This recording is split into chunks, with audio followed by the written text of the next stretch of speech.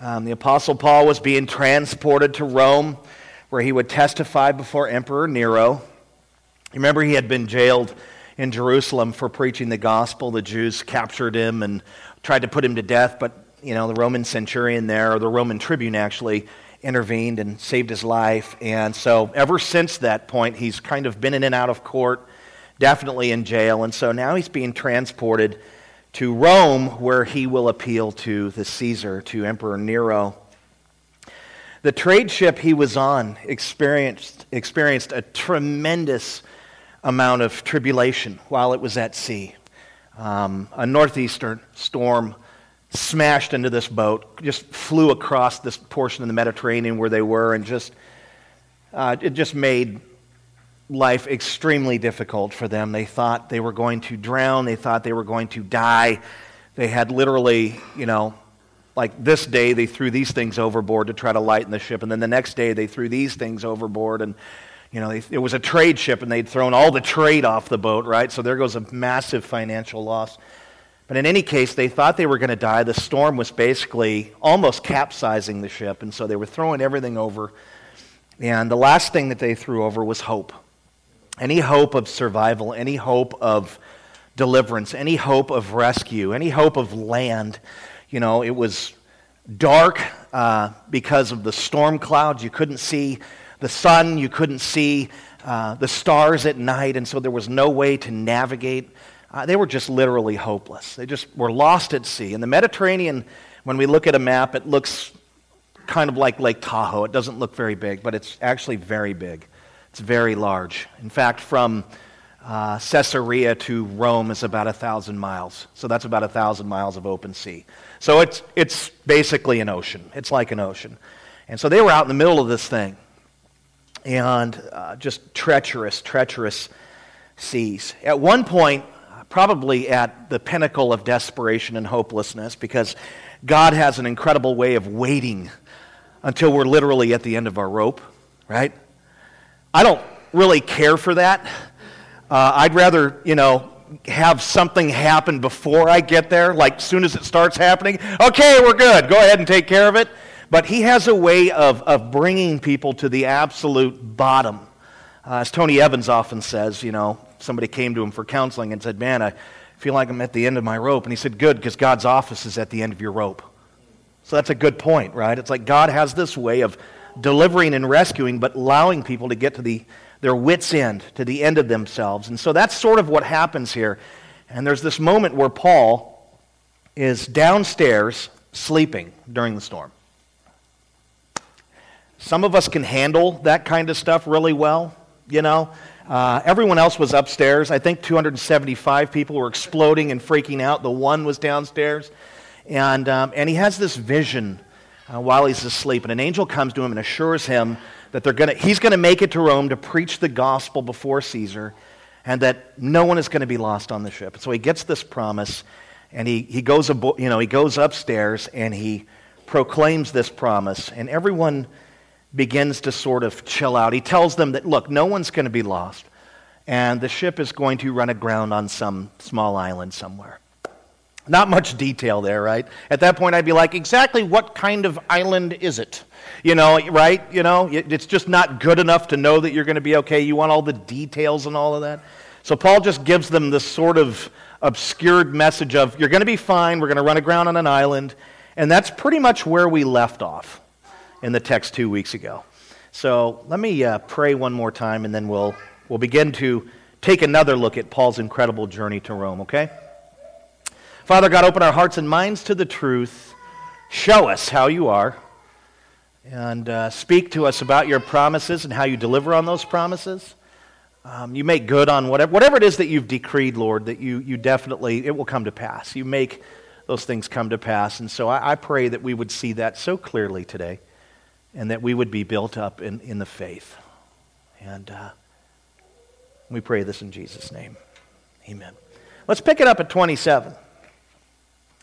27. It's a pretty simple narrative, by the way. It's, again, just a movement narrative, like we went from here to here kind of thing.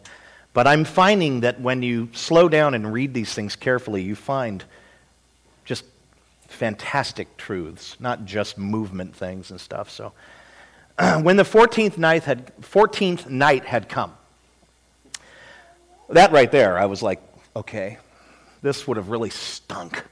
14 nights.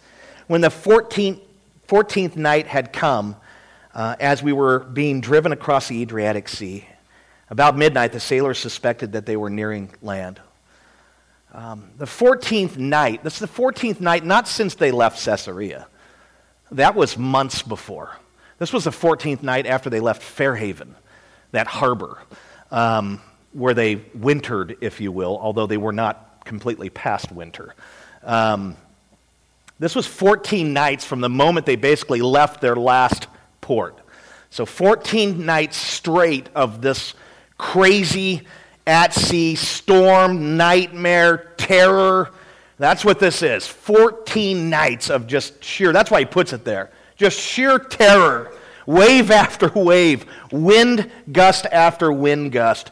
Dark night after dark night. No, stars, no sunshine during the day. I mean, just being lost at sea is basically what he's saying. 14th night. 2 weeks. Battling devastating winds and waves with no ability to navigate because of the cloud cover. It makes sense that they had given up all hope. After the first night, you'd be thinking, I think we can get out of this. The second night, I think there's still a shot, and we'll just keep doing what we got to do. About a week goes by, you're saying, oh, this isn't looking good. There's no land in the distance. There's, you can't navigate. Where are we at, Fred? I have no idea.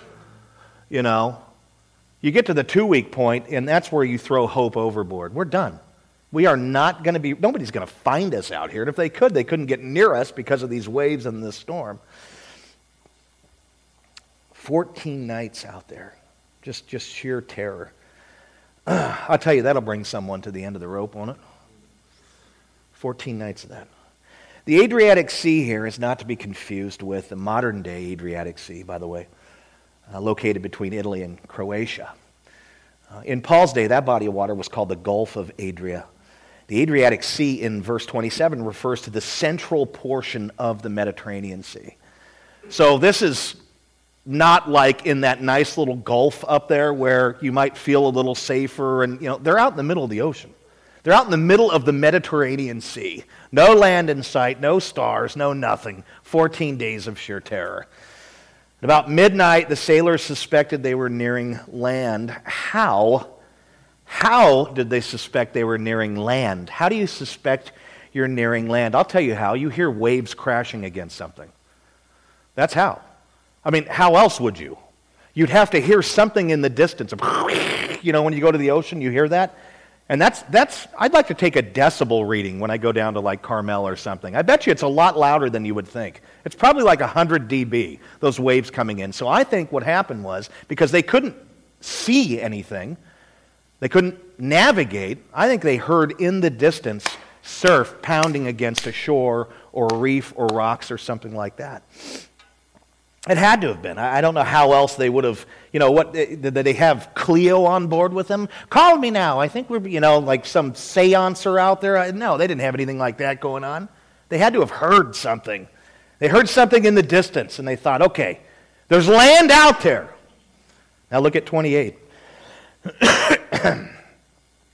So they took a sounding and found 20 fathoms. A little further on, they took a sounding again and found 15 fathoms. Took a sounding. What does that mean? I thought, maybe somebody stuck their head in the water and tried to listen, right? That's not at all what it means. I just had no idea what took it. Is there any sailors in here? Anyone ever been in the Navy? Yeah, well, there's a pirate, obviously, but that's a little different. We have a pirate here, Jack Sparrow. When sailors could not see what was in front of them, but they suspected that they were approaching land, an island, or what have you, they would take a weight and tie it to a very, very long rope, and they would drop it into the water. And if it hit the bottom, obviously the rope would go like that, and it would start to drag. And that's what it means to take a sounding. You take a rock, and I don't know why it's a sounding. It's more like a vibration. It's like fishing. But they would take that thing and tie it to it and drop it down. And what they would do, as they were lowering the rope, if it bottomed out and hit and snagged, they would mark the rope at the water's surface. And then they would bring the rope up and they would measure in fathoms, that's 6 feet.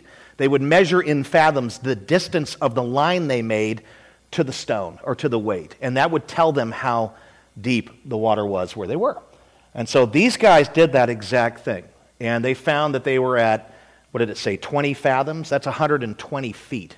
So they're at 120-foot depth. Now, you got to know land is close by because the Mediterranean is very, very deep in certain places. And so if you're at 120 feet, you're probably coming close to land, or there could be a sandbar. Remember, the Mediterranean is riddled with those things. There's those areas out there that have sandbars and reefs and stuff. So in any case, they did this, and they found that something's going on down there. And they did what the next step you would do would be to take another sounding after a minute or so.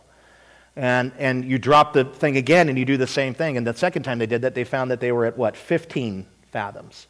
So obviously, land is coming pretty quickly to the surface, if you will. And that's how they determined that something was out in front of them and that, the water was getting more shallow and shallow and they were approaching land. Pretty interesting how they did that stuff. So they're at about 90 feet at this point, right? That's a 30-foot difference in probably 30 seconds. You don't wait too long because land can creep up on you pretty quick. And all of a sudden you run aground and maybe that's not the way you want to do it. And so they took this thing really quick. So they found that they had, the surface of the ocean floor had risen 30 feet just in a few seconds, which told them what? Not only are we approaching land, but we are approaching land very quickly, at breakneck speed. 30-foot difference that quick. So you had to do something very quickly. I don't think that hitting a strange shore in the middle of the night, because remember the text says it was midnight, okay? Midnight's like my prime time. Any night owls here? I don't know why, I just can't go to sleep very early, although last night I tried to get to bed at midnight. But it's midnight, so it's pitch dark, the weather's horrible, there's waves, there's wind, there's rain, there's all that. The idea of hitting a strange shore in the dark in a violent storm was not actually what the sailors had in mind. That's not what they wanted to do. They knew that Paul had made some sort of a promise that they would run aground on some small island somewhere. I don't know if these guys believed that by faith or not, but for the most part, it's pitch dark. You really don't want to slam into something. You really would prefer to wait until you can see where you can direct the boat, right? Makes total sense. And it says, because they noticed the difference in the ocean floor coming very rapidly. Look at 29. And fearing that we might run on the rocks, they let down 4 anchors from the stern and prayed for day to come. Prayed for day to come. That's an interesting little thing there, huh? I mean, does that mean that they literally sat around and kumbaya'd and prayed that daylight would come? No, it's like one of those figures of speech. I remember praying for daylight to come many times when I drank too much back in my party days, right? Maybe the dizziness would subside. Maybe, it's kind of like that statement where man, we did that and then we just prayed that it would just get over with. It's like a figure of speech thing. I don't know if they literally stopped and prayed. How do you sit around in a circle and pray when the bow's up here, the stern's up here, the bow, right? So I don't know if we're to take that literally. I think it's a figure of speech man, we just prayed that it would end. Kind of like that. We say that all the time. Did you ever actually really pray that would end? No. But I thought it. Fearing that they might run on the rocks. This was an emergency measure that they took here. Knowing that land was coming very quickly, scared out of their wits, the sailors did not want to run aground in the dark. I mean, how would you even, if you hit something out several hundred yards offshore, how would you know where the actual shore was? How would you know where to swim to? How would you, right? And so what did they do? They let down 4 anchors from the stern. What's the stern? It's the back end. And so basically they put an anchor at each corner and then 2 in the middle. anything they could to stop this puppy from moving forward. They knew they were headed in that direction. They knew they were going to slam into something. They knew the ocean floor was coming quickly. We only have probably 45, 50, 60 seconds, maybe a minute to stop this thing before we slam into something and probably all die, although, again, God had made a promise. And so they let down these 4 anchors, and the boat, came to a screeching halt. Craziness. They had to do something very dramatic. And we read a couple of weeks ago how they had taken some other precautionary measures, and this was really kind of like the last one. All right, we're headed for the beach. We better do something because we're moving too quick and we can't see where we're going. Drop all the anchors in the back end. Crazy. And I think the boat would have, at that point, come to a stop, but it certainly wouldn't have been sitting there where you could throw out a line and catch a trout. It would have been like a violent bobber, because the storm was still happening. And so that would have just been, you kids probably would have enjoyed that. It would have been like a free ride from Great America. I would have been throwing up everywhere, so it would have been horrible. And then they prayed for daybreak. Did they literally pray? Maybe. I don't know. If anyone was praying on board, it would have been Paul, Luke, and Aristarchus. The other guys didn't believe in God, but I think it's more of a figure of speech. Look at 30 to 32. And as the sailors were seeking to escape, what in the heck? What are we talking about here? Yeah, look at this little twist, okay? They stopped the boat, and then it says in 30, and as the sailors were seeking to escape from the ship and had lowered the ship's boat, that's the lifeboat, into the sea under the pretense of laying out anchors from the bow, Paul said to the centurion and to the soldiers, unless these men stay in the ship, you cannot be saved. Then the soldiers cut away the ropes of the ship's boat, the lifeboat, and let it go. What an interesting little thing that happens here. Oh my goodness. After letting down the stern anchors, the actual sailors, the guys who were responsible for basically running the boat and steering the boat and managing the boat and doing all these things, these guys, the ship's crew, they came up with an escape plan with a deception too. They wanted to get off the boat, man. They were like, hey, I don't want to stay on this thing. We're going to die on this thing. And so they came up with a plan, and then they began to lie about it. They said they were going to use the lifeboat to maneuver to the bow to hang some additional anchors, right? Remember, the bow is pointed. It's not the optimum place for an anchor. And so if you were going to put an anchor at the front of the boat, I guess you would have to use a lifeboat to do it. That's what it appears. And maybe that would help to stabilize the boat additionally or something like that. So they basically told everyone, we're the brave guys here. We're going to jump in the lifeboat. We're going to take it up to the front of the front of the ship, and we're going to hang some additional anchors to get some counterweight on the front of this puppy so we're okay. But they were actually planning to abandon the ship. They were going to get in the lifeboat, and they were not going to go hang anchors. They were going to leave everyone else behind. And when I read that, I thought of that Italian captain just not too long ago. He was on that cruise ship, the Costa Concordia. You remember that? You hear about that story off the coast of Italy, where apparently this guy took his cruise ship and to show off to some people, took it into an area that he shouldn't have and ran it aground, and then it beached basically, and he was one of the first guys off the boat. I thought the captain was supposed to go down with the ship. Yeah, he is. That's a rule of thumb. He's supposed to be the last guy to get off the boat. It kind of reminds me of that here where the guys that are actually running the ship want to be the first ones off, want to have the first chance to live. And of course, that guy did that just a couple of years ago, and he got off safely, but 32 of his passengers drowned. Pretty sad. But Paul was aware of their scheme. How? What was he doing? I mean, he's got to be the biggest busybody in history. Just walking around, listening to what... yeah. Just writing things. He's like TiVo. He just records stuff. He's walking around. I don't know how this went down. How does he know what they're planning to do? Somehow he's watching. Nobody else is paying attention to these guys, maybe. They come up with this plan and all that. He reads right through it. He knows that they're up to no good. Or at least that they're putting everyone else in harm's way. And he goes to Julius, the centurion, and his soldiers, and told them that if the sailors left the ship, they would be lost. As in, the centurion and the soldiers would be lost. Look at the text.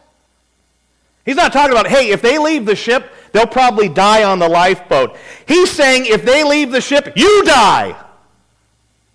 What a motivator. Paul was an incredible motivational speaker. Tony Robbins has got nothing on this guy.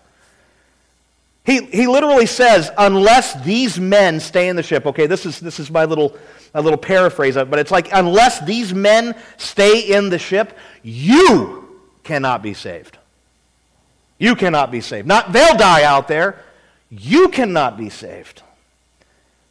It would appear that God's promise to preserve the other lives on board, right, all the passengers and the crew and all that, it had a clause that we didn't read in the past text, in the last section. There was a clause there. If the passengers and crew wanted to survive with Paul, they had to remain on the ship near Paul. That was the clause. No one can take it upon themselves to leave this ship to try to save their life, because everyone will be lost. And I'm thinking Paul in his mind was saying, except for me, because I have to go to Rome.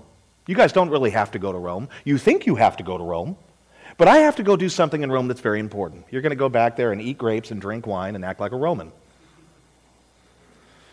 This is the clause. If they leave, you die. There's the clause. Amazing.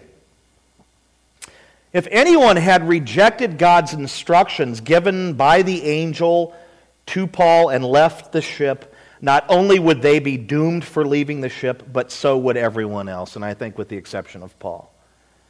So Paul basically went over to the centurion and to the soldiers and said, if they use the lifeboat to leave the ship, you're going to die. How did they respond to Paul's admonition, to Paul's warning? 32, soldiers cut the ropes to the ship's boat and let it go, right? Oh, really? Kink. They went over and cut the lifeboat. The lifeboat fell in, obviously it had been banging against the side of the boat. They cut the thing loose. It fell into the water and went, there it goes. And those sailors must have been just like, oh, there it goes. There goes our only hope. Amazing. Oh, it's crazy. They cut it away and it went away, and they just removed the liability is what the Roman soldiers did. They removed the liability. It's really amazing that they obeyed. Isn't it though? Because they're not believers. But somehow they believed Paul enough, at least the centurion did, to heed the warnings. It's pretty amazing. 33 and 34, as day was about to dawn, prayed for daylight. Here it comes. Boy, I tell you, prayer is powerful, isn't it? Daylight just showed up. It actually does automatically every day. I don't know if you knew that or not. As day was about to dawn, Paul urged them to take some food, saying, this is crazy, today is the 14th day that you have continued in suspense. That's a nice way to put it. In sheer terror and without food, having taken nothing. Therefore I urge you to take some food, for it will give you strength. For not a hair is to perish from the head of any of you. That is amazing, but if you're bald, it doesn't apply to you, right? Hey, what about me, man? I'm bald. You're cool. You won't lose an ear. I don't know. I don't know what the thing was there. Nothing. You're not going to die, he says. At dawn, Paul realized that after 14 days of terror, no one on board had eaten anything.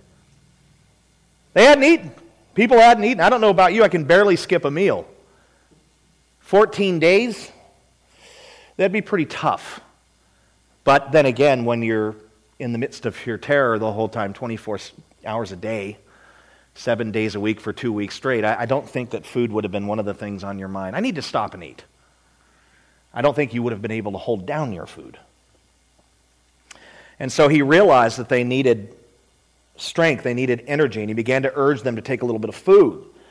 He knew that they would need to take that protein, whatever it is that they ate, convert it into energy. Why? So that they could swim ashore if they had to swim ashore. so that they could survive on the island. Right? You need to have a full stomach if you're going to be able to, you have to wait 20 minutes after you eat before you swim. That's a wives' tale. But you need to have the energy. You need to convert protein into energy so you can have the energy to swim. I mean, you may have to battle for your life here to swim ashore. You don't know what you're dealing with. And Paul's like, well, I know that we're going to run aground on some strange island, some small island. That was the prophecy that he was given, and he reckons that, man, these people haven't eaten, they don't have strength, they're still miserable. We need to do something. We need to eat. And he tries to get them. It's like they're hesitant. They're not going to eat just because Paul says, hey, it's been 14 days, you need to eat, you need strength. He begins to reassure them of God's promise, right? Here's an extension or a deeper exposition, if you will, or explanation of that. It was like no one's going to die was the first way that the promise was described, but here he describes it as not a hair is to perish from the head of any of you. And so he gives a little deeper, look, not only are you not going to die, you're going to keep your weave, ma'am. Yeah, right? But nobody knows what a weave is in this room, apparently. Not only are you not going to die, but you're not going to lose a hair on your head. And so what's he trying to do here? What he's trying to do is he's trying to assure them that they're going to be okay so they can take a break and eat. They need to eat because the critical moment is coming where they may have to swim. They need the strength. And I think this, when he said, look, let me just reiterate what God has said through the angel, none of you are going to lose a hair on your head. I know this helped to calm their nerves to a degree, to put them at ease, but they were still a little hesitant. So Paul sought to encourage them to eat through his own example. Look at verses 35 to 38. I almost feel like this is like you begging a small child in a high chair to eat, with the parent doing everything they can to do it. Finally, the parent just takes the bullet and takes the liquefied green bean in their own mouth and says, yummy. It's like Paul's trying to nurture them into eating. I'm not going to eat. I'm not going to eat. I can't eat. I can't think about food right now. So he's like, look, you're going to need the strength. Look, God's promised that you're not going to lose any hairs on your head. And now he has to literally show them by example. It's almost like a mother or father nurturing a child, trying to get them to eat the stuff that's on their plate, that baby Gerber slop. He shows them by example. Look what it says in 35 through 38. And when he had said these things, he took bread.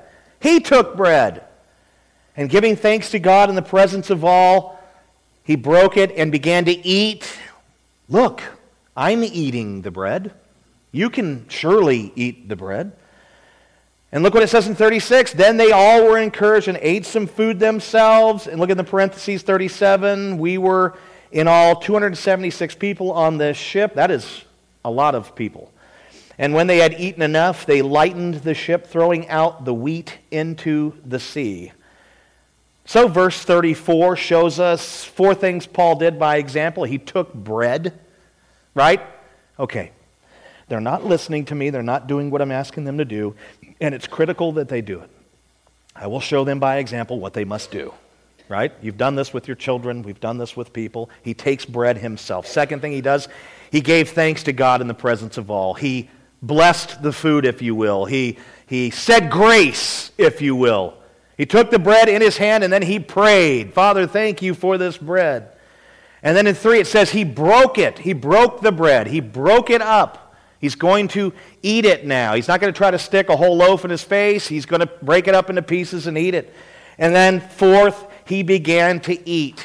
He began to eat it. What are these 4 examples here, or things that we see in the text, remind us of? They remind us of the Eucharist. They remind us of communion, don't they? But Paul was not attempting to do communion with a bunch of Romans here. What he was doing here actually also reminds us of what we as Christians do before meals, right? We prepare food and we say grace and we distribute the food and we eat. We've been doing that since the Lord's Supper. Jews have been doing that since the Passover. What is Paul doing? Paul is showing them his custom.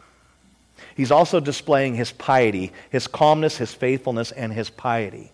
He actually takes a moment to do a structured meal according to his own religious convictions. Which is interesting, right? Why not just take the food and just start jamming it down? You say, look, everyone, do this. No, Paul wants to honor the Lord here. And he wants to display a calmness and a piety, a faithfulness to God is what he wants to show. And I think it's really interesting that he does this and the thanks and all that. It's tied into a meal, but it also comes after the promise that was made by God, because our thanks is always a response to what God has provided. Isn't it? You see, you don't come to God before he's done something for you and thank him. You can't know him until he's regenerated you and saved you. It's like God performs a saving work in our lives first, and then we respond with obedience.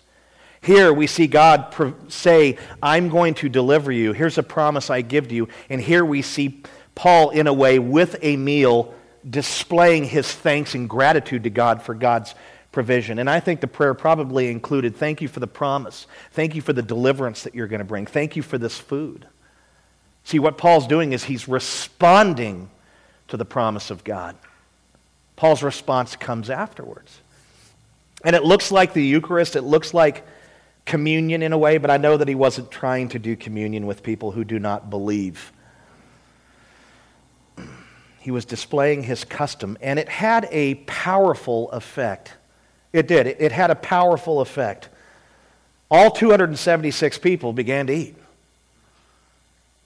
And they didn't eat like a bunch of little birds. Like girls, back in the early days when I dated, you'd take them out. I'll just have a salad. Huh? I'm having a T-bone. You want a bite? Yes. And then the T-bone's gone, right? You're like, I knew you were a carnivore. I remember those days. I'm not that old. These people didn't eat like birds. What does it say in the text? It says, when they had eaten what? Enough. Isn't that interesting? I didn't just grab one slice of pizza. They ate till they had their fill. Paul's example was a powerful example. His exhortation was a powerful exhortation. They all ate. They ate a meal. Everyone until they were full. I love that. Until they had had enough. After the meal, the crew took one last emergency measure. They wanted to make the ship as light as possible, so they threw all the food overboard. I can see the Pop-Tarts floating away. No! Right? Dang it! My Slim Jims! They threw the wheat overboard. That was what? The food! That's how you make bread. I would have said, don't you guys think we ought to hang on to a little bit of that? We have no idea what's on this island. Oh, they threw all the wheat overboard, basically their food. Why? To lighten the ship. Why? So that it would be easier to steer. They wanted to lighten it as much as possible. They heard the waves crashing and all this stuff. It was daybreak. They probably started to see some imagery out there, rocks and stuff like that, and they thought, well, we need to lighten the ship as much as possible because we're going to have to do some steering. And so they just threw all the wheat overboard. That would have been like Achan stole a bag and stuck it somewhere, then suffered the consequence later. They threw all the food over. Ship would have been faster too, lighter, faster. Less weight means less drag, and that equals more speed, more maneuverability.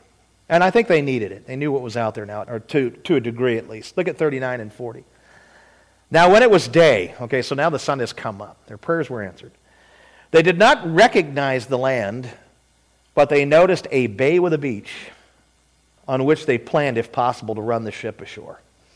So they cast off the anchors and left them in the sea, and at the same time, loosening the ropes, they untied the rudders, because you did not want them to move, because you didn't want the boat going in circles or any of that, so they untied the rudders. Then hoisting the foresail to the wind, they made for the beach. All right, so here's what happened. Here's what's played out. They've thrown everything overboard. There's nothing left but people to throw overboard. The daylight comes. They're ready to make a move. They see a beach, and they want to point the ship towards that.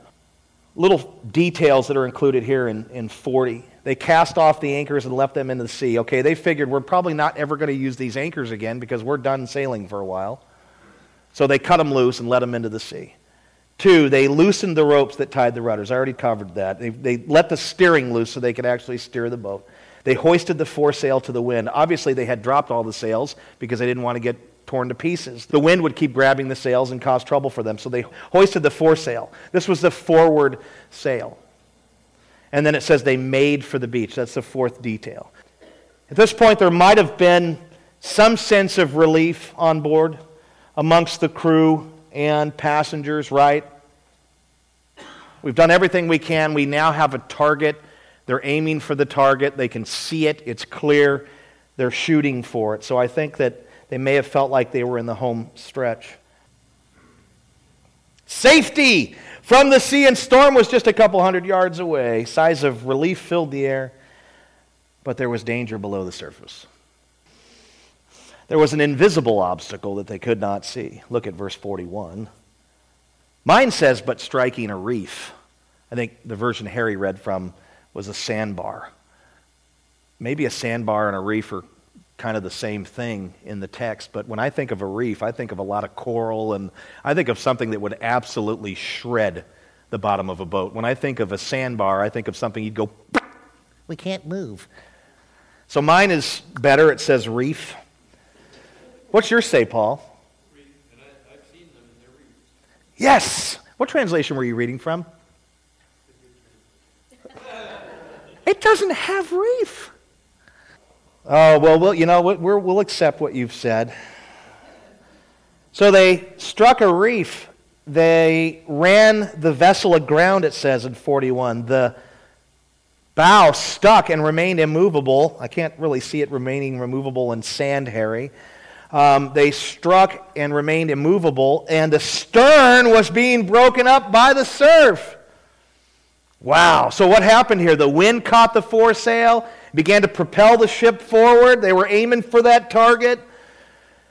The sailors took a hold of that rudder, man, and they began to steer it with all their might, steer it towards that target. They were cooking, man. They were moving, right? Because remember, we still had high winds and all of that. And boom, they struck a reef. And the impact here must have been tremendous. Probably people went flying, literally. Why? Because the bow of the ship became fused with the reef.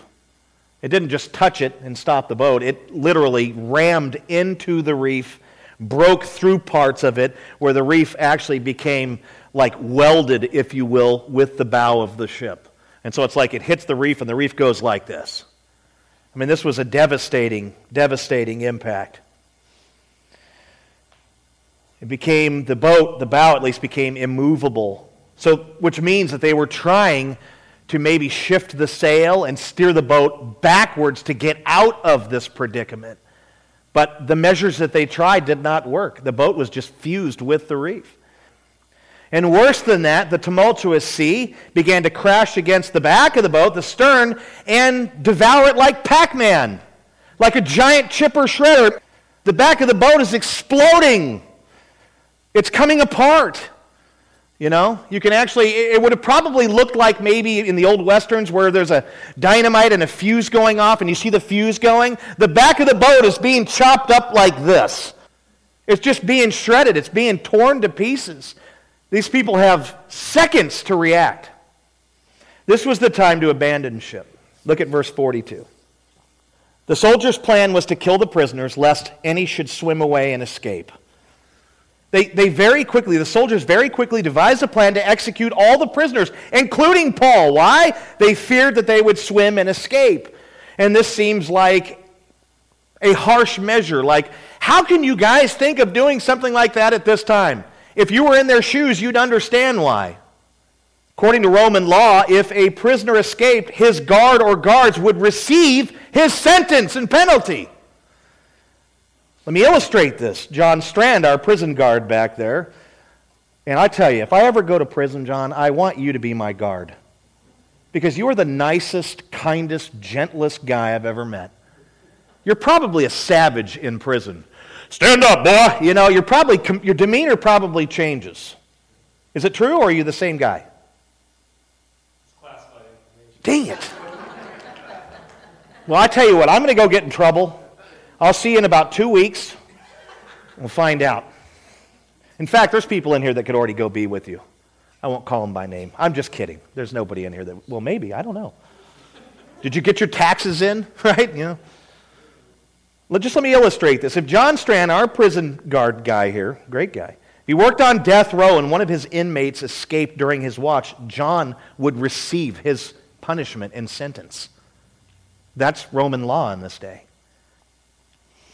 So this rule that was in place caused soldiers and guards to serve with great focus and diligence. Wouldn't it? You know, if they get away, you'll die. They won't get away, trust me. The soldiers here, they understood that liability. And as the ship is breaking apart and people are about to jump overboard, they're thinking, what a perfect opportunity for our prisoners to escape, which means we'll all die. So let's just kill them all and remove the liability. That's the soldiers' rationale here. They could remove the liability by executing the inmates. But before they could act out their plan, because it was a genuine plan, they were going to do it. I don't know how. Were they going to go around and stab them? What were they going to do? Something happened. Look at 43a. But the centurion, wishing to save Paul, kept them from carrying out their plan. Julius the centurion learned of their plan. He must have heard them talking. Maybe they included him in it. And he was like, I ain't doing that. He intervened. He wanted to save Paul, it says, right? Wishing to save Paul. That's interesting. Did he like Paul? No. Did he respect Paul?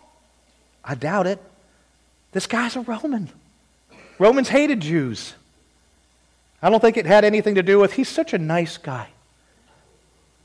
I think it was because he believed that Paul was key to his survival at this point, right? Paul was the one who received an oracle or promise from God. Paul was the one who delivered that promise to the crew and passengers. Paul was the one who demonstrated steadfast faith and confidence in God. Paul was the one who stepped up and led by example during most of this trip. Paul was the one who ensured the safety of all as long as they stuck together, right? Isn't that what this entire chapter is talked about? Absolutely. So what? Killing Paul would violate the conditions of the promise, which would put everyone in jeopardy, especially Julius. Julius understood, you kill him, we all die.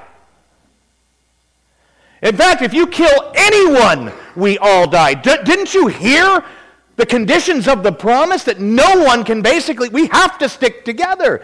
This was Julius's understanding of this promise. Now, don't just see he believed and he was a Christian now and all that. Don't go there. Paul had set an example for him, and he believed Paul to a degree, and he believed that Paul was key and instrumental to their survival. And I think this probably went on as they got onto the island later, too. Let's not mess with Paul. You know, his attitude was we either all make it out alive or none of us make it out alive. This was his understanding of God's promise to Paul. It had to be, because I don't think there was some love, or I really like this guy, he's really nice. Julius was highly motivated at this point to preserve the lives of all people, including the prisoners. Look at our last verses, 43b to 44. He ordered those who could swim to jump overboard first and make for the land, and the rest on planks or on pieces of the ship. And so it was that all were brought safely to land. You know, it's true that even a poor leader will rise to the occasion when his or her own life is at stake. You have to admit in this entire chapter, chapter 27, that Julius the centurion has modeled cruddy leadership. I mean, they were at sea for a long time, and then during a storm, 14 nights of that, and we really don't see him doing much of anything in there. But what we do see is Paul taking the lead and leading. So Julius wasn't a very good leader by any means. But here, he really stepped up, didn't he? Why? Because he liked Paul? No. Because his own life was at stake. It's amazing how people will do this. It's amazing how people they're really not good employees at their jobs, but then they find out that their layoffs are coming, and all of a sudden they become superstar employee. Your numbers are really great, Bob. They were terrible for 14 years, but all of a sudden they've exploded. Maybe we should hand out more pink slips. Well, this guy was motivated. I mean, he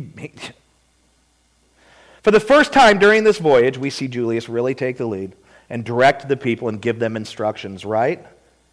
Paraphrased, if you're able to swim, jump overboard and swim to shore. If you can't swim very good, grab a piece of the boat and kick paddle to shore. That's what he told everyone.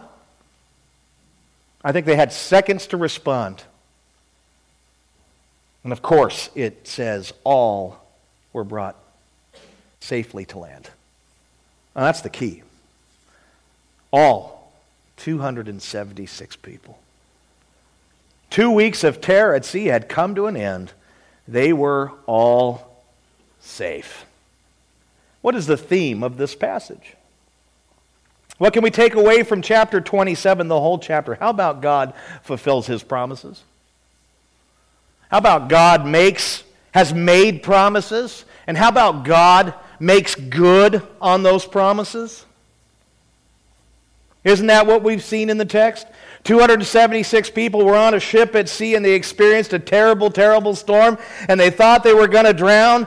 But God made a promise that everyone would live, and at the end of verse 44, we see God fulfill that promise. You see, this is just one example in the Bible for how God fulfills his promises. Just one little tiny example. The Bible is full of God's promises. You know, it's so full of God's promises that it's not really possible to count them all. People have actually tried to do this. They've actually surveyed all of Scripture, Old Testament, New Testament, tried to figure out how many promises are in the Bible. This is amazing. What an interesting thing to do. I think you'd probably spend your entire life doing it, trying to study this. People throughout the years have come up with 3,000 promises, right? Well, there are 3,000 promises in the Bible. Later on, some other guys did it. There are 7,000 promises in the Bible. The English theologian Herbert Lockyer studied the subject and came up with 8,000 promises. There's 8,000 promises in the Bible, and I suspect he barely scratched the surface on them. And yes, there's different types of promises. There's covenantal promises. There's all sorts of different types of promises. So take that into consideration. The Bible is literally chock full of God's promises. And here's the really, really good news. It's one thing to have a lot of promises, but it's another thing that those promises are fulfilled. The good news is that God fulfills those promises. There are so many promises in Scripture, and God is completely 100% accurate on fulfilling those things in his timing and according to his will, his purposes, that there's just so much of it in Scripture. So much that Christians can literally build their lives upon them. Build our lives upon the promises of God. Proverbs 30, verse 5a says, every word of God proves true. Not some words, not a few words, not just the red words, not just the black words. Every word of God proves true. The whole counsel of God, the whole Bible, all of Scripture proves true. And because of this, God is a shield to those who take refuge in him. That's the other half of Proverbs chapter 30, verse 5. That's 5b. God is a shield to those who take refuge in him. Why? Because his word proves true. Only his word, his promises are completely accurate. Only him. Because they come from a perfect being. Immutable. I think Aaron said that earlier. He never changes. Completely sovereign. Fulfills all of his will and purposes in the earth.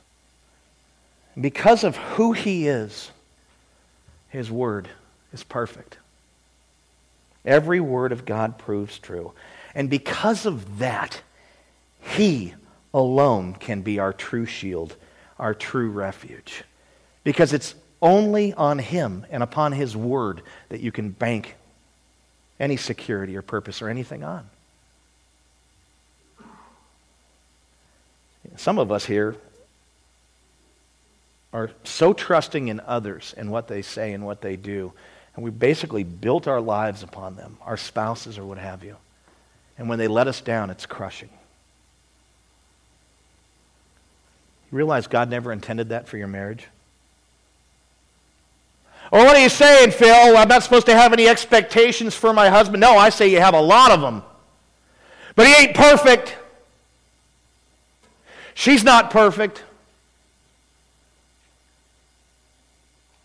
Because every word of God is true, proves true, all that he has decreed will come to pass, and things have already come to pass. He's the only one that you can really have absolute certainty and confidence in him upon his own word. That's it. You just can't base your life on what others do and say. If you do, you will be absolutely miserable. You will be miserable. I let my wife down at least 10 times a week. And she does me 12 times. You better hear me, woman. No, she doesn't. She's actually pretty reliable. If my life were built upon her promises and her ability to fulfill those things perfectly, man,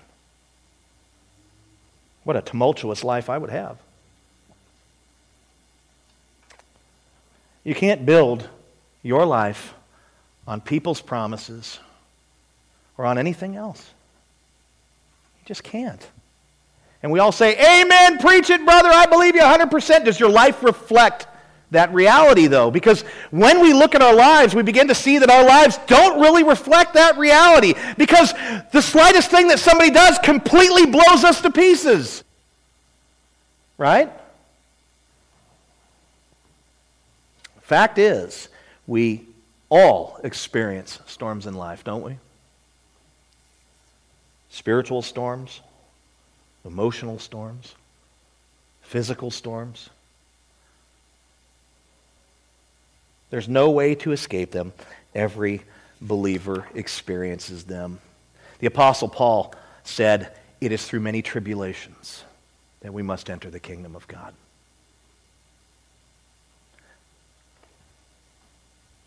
You're not going to get to glory without tribulation. And if you base your life on anything other than God and His promises, you're going to have a really tough time getting there to glory. In fact, if you don't do that, you won't even make it to glory because you're building your life on something other than a faith in people, a faith in this world, a faith in this pathetic government.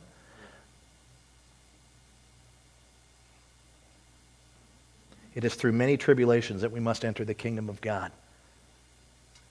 When storms come, and some of you are in the midst of a storm right now.